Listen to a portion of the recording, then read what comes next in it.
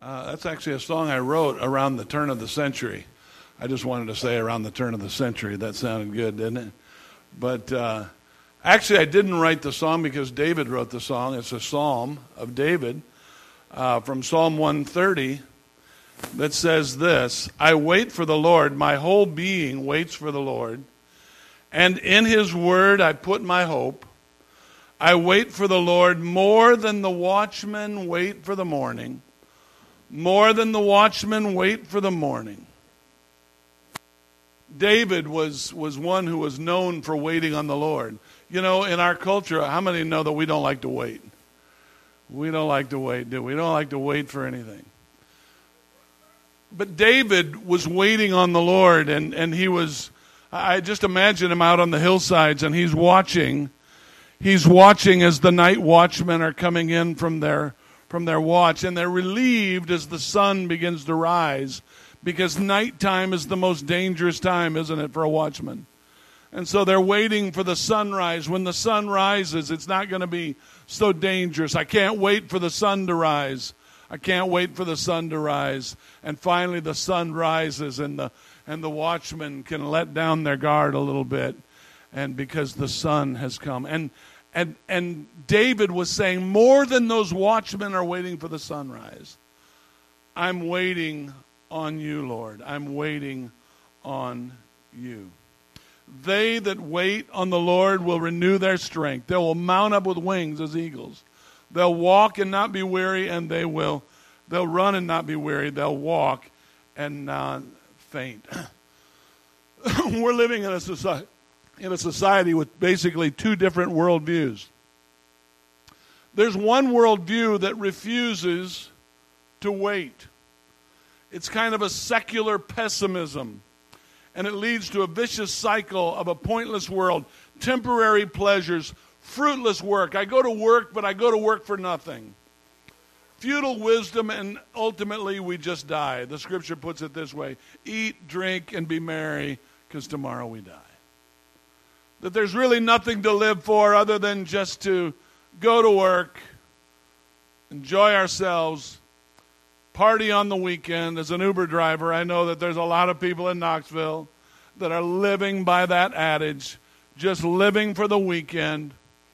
I'm just trying to make it to the weekend so I can have week after week, and there's really no meaning in life. Christians, however, are people who are known for waiting. We're known for persevering and being patient because we're expecting a better day. Amen? We're expecting that things are not all be as they are right now. We saw a wonderful play last week where the few that came out during the snowstorm, we saw a wonderful play, and during the play, they depicted that during the time that Jesus was born, the rabbis had quit talking about the coming of the Messiah. The synagogues were sort of becoming empty because people were frankly just kind of tired of waiting for something that was never going to happen. You know, we're living in Knoxville, Tennessee, in the area of the country that they know as the Bible Belt. But I really believe that the Bible Belt has become unbuckled, and churches all over this city are filled with empty seats. Why are they filled with empty seats? Because people have gotten tired of waiting, and they're saying, things are never going to get better.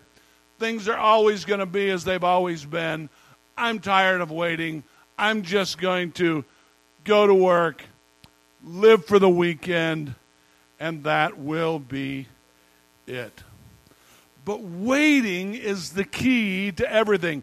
God set up this world for us to wait. We plant seeds, don't we, in the springtime? But we have to wait until harvest in the fall. A couple conceives, but they cannot immediately have that child.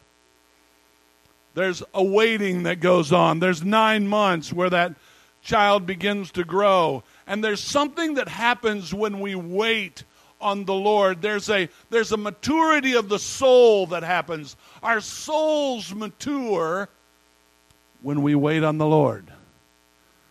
Those that wait on the Lord shall renew their strength. They'll mount up with wings like the eagles. Engagement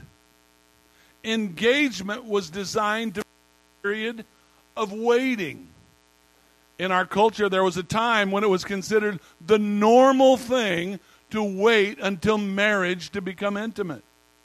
And by the way, during those days, wedding ceremonies were longer and receptions were shorter. Because the couple wanted to get out of the reception as quick as they could because they had waited.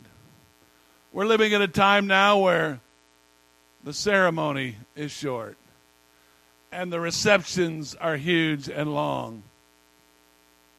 We're living in a culture that has nothing left to wait for. But I want us to look at a man today who waited. And it says this, at that time there was a man in Jerusalem named Simeon. He was righteous and devout and was eagerly waiting for the Messiah. He was eagerly, say the word with me, waiting.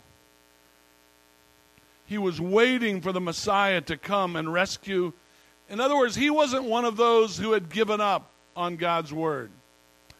The Holy Spirit was upon him and had revealed to him that he would not die until he had seen the Lord's Messiah. That day the Spirit led him to the temple. So when Mary and Joseph came to present the baby Jesus to the Lord as the law required, Simeon was there. He was waiting. He took the child in his arms and praised God, saying, Sovereign Lord, now let your servant die in peace. As you have promised, I have seen your salvation, which you have prepared for all people. He's a light to reveal to God to the nations, and he's the glory of your people, Israel. But there was also a woman there. Her name was Anna, a prophet. And she was also in the temple, and she was the daughter of Phanuel from the tribe of Asher. And she was very old. Her husband had died after she had only been married 7 years. Now imagine this. During those days, people got married very young. So she was probably 16 years old. She's been married 7 years. She's maybe 23 years old. Her husband dies. She's only 23 years old. And look what happens. There she lived as a widow to the age of 84. So from the age of, let's say, 23 to 84. She never left the temple, but stayed there day and night, worshiping God with fasting and prayer. She came along just as Simeon was talking with Mary and Joseph, and she began praising God. She talked about the child to everyone who had been, say the word with me, waiting expectantly for God to rescue Jerusalem. Why is it in January that we set aside 21 days? Because we're saying to God, we're not relying on our economy. We're not relying on our politics. We're not relying on the Democratic Party or the Republican Party.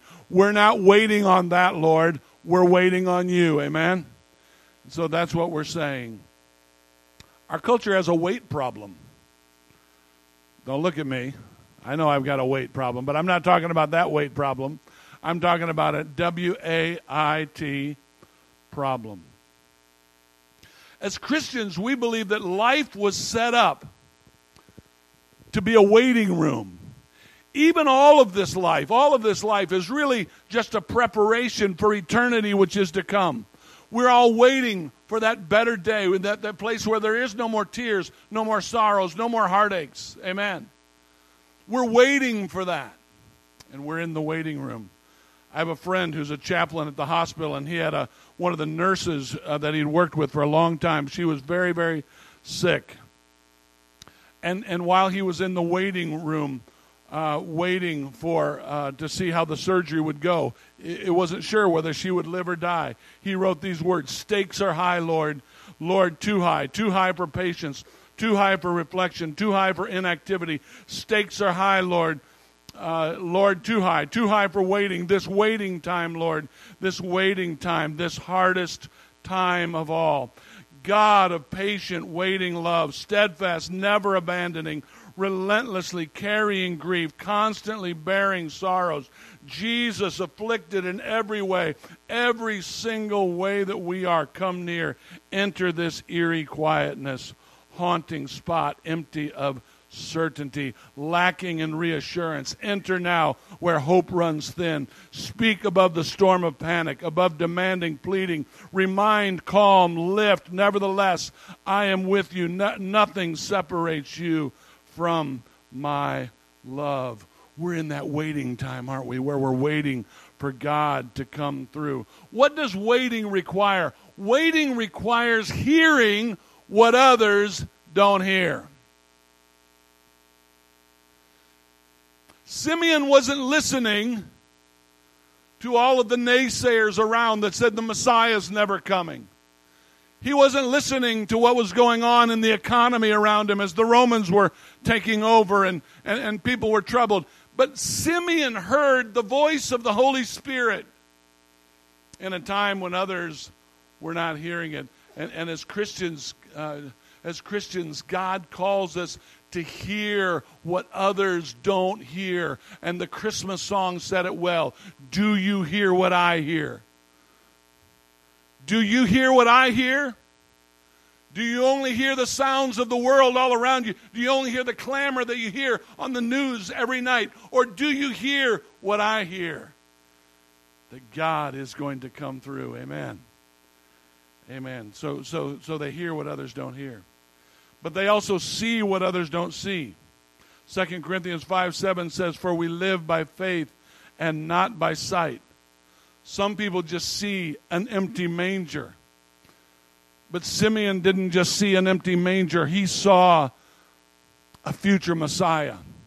He didn't just see things as though they were, but he called things that were not as though they were. That's what faith is. And we as the church don't just see with our natural eyes, but we see with eyes of faith. Amen. We've got to see what others don't see. And the songwriter put it this way, do you see what I see? But not only do you hear what others don't hear, not only do you see what others don't see, but we're called to believe what others don't believe. Mary's words were, the words to Mary were, you are blessed because you believe that the Lord would do what he said. What is it that we as Christians believe? What do we believe that makes our lives different? What do we believe that others don't believe? Well, one, we believe that God has the final word. Amen. Amen. I want to say to you here today, I don't know what's going on in your life. I don't know what sickness you're facing. I don't know what situation you're facing. I don't know what fears you're facing this morning. But God wants somebody to hear this morning that God has the final word. No matter what others say, no matter what the report is, God has the final word. Amen. Proverbs 15:1. We humans make plans, but the Lord has the final word. Turn to your neighbor and say, God's got the final word. God's got the final word. Amen. Amen. Another thing that we believe as believers in Jesus is we believe that the best is yet to come. Amen. When my wife and I were dating, you know why we waited? We waited because we knew that the best was yet to come. We knew that because of the waiting, there was going to be something better that was going to come as a result of that. We as believers in Jesus, we're able to sometimes chosenly suffer a little bit now. In fact, the Bible says that Moses was willing to suffer affliction with the people of God rather than to enjoy the pleasures of sin for a season because he saw something else. Amen. And he believed that the best was yet to come. And we believe that the meaning of Christmas is that Jesus brings meaning into each of our lives as a result of it. This is not just a story that we tell on December 25th and we go back to what we were doing. And we just come to church twice a year at Christmas and on Easter to tell a nice little story. No, this story makes all the difference in our lives. The meaning of this story is that the hopes and fears of all the years were met in this child. Amen. All of our hopes, all of our dreams, all that we've been waiting for, all that we hope for is contained in Jesus who came to us. Amen. So I want you to imagine back. I want you to imagine back 2,000 years. Imagine the story again. And whenever I read this story, I don't read it in the modern translations of the Bible, because the first way I heard it was in the King James. And the story goes like this. And it came to pass in those days that there went out a decree from Caesar Augustus that all the world should be taxed. And this taxing was made when Cyrenius was governor of Syria. And all went to be taxed, everyone into his own city. And Joseph also went up from Galilee out of the city of Nazareth into Judea, unto the city of David, which is called Bethlehem, because he was of the house and lineage of David, to be taxed with Mary his espoused wife, being great with child. And so it was that while they were there, the days were accomplished that she should be delivered. And she brought forth her firstborn son, wrapped him in swaddling clothes, laid him in a manger, because there was no room for him in the inn. And there were in the same country shepherds abiding in the field, keeping watch over their flocks by night. And lo, the angel of the Lord came upon them, and the glory of the Lord shone round about them, and they were sore afraid. And the angel said, Fear not.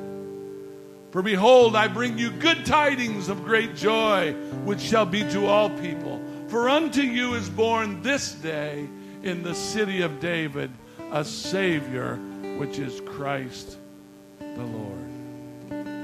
And this shall be a sign unto you. You shall find the babe wrapped in swaddling clothes, lying in a manger. And suddenly there was with the angel a multitude of the heavenly host, praising God and saying, Glory to God in the highest, and on earth peace, goodwill toward men. It came to pass as the angels were gone away from them into heaven, the shepherds said one to another, Let us now go even unto Bethlehem, and see this thing which has come to pass, which the Lord has made known unto us. And they came with haste, and they found Mary and Joseph,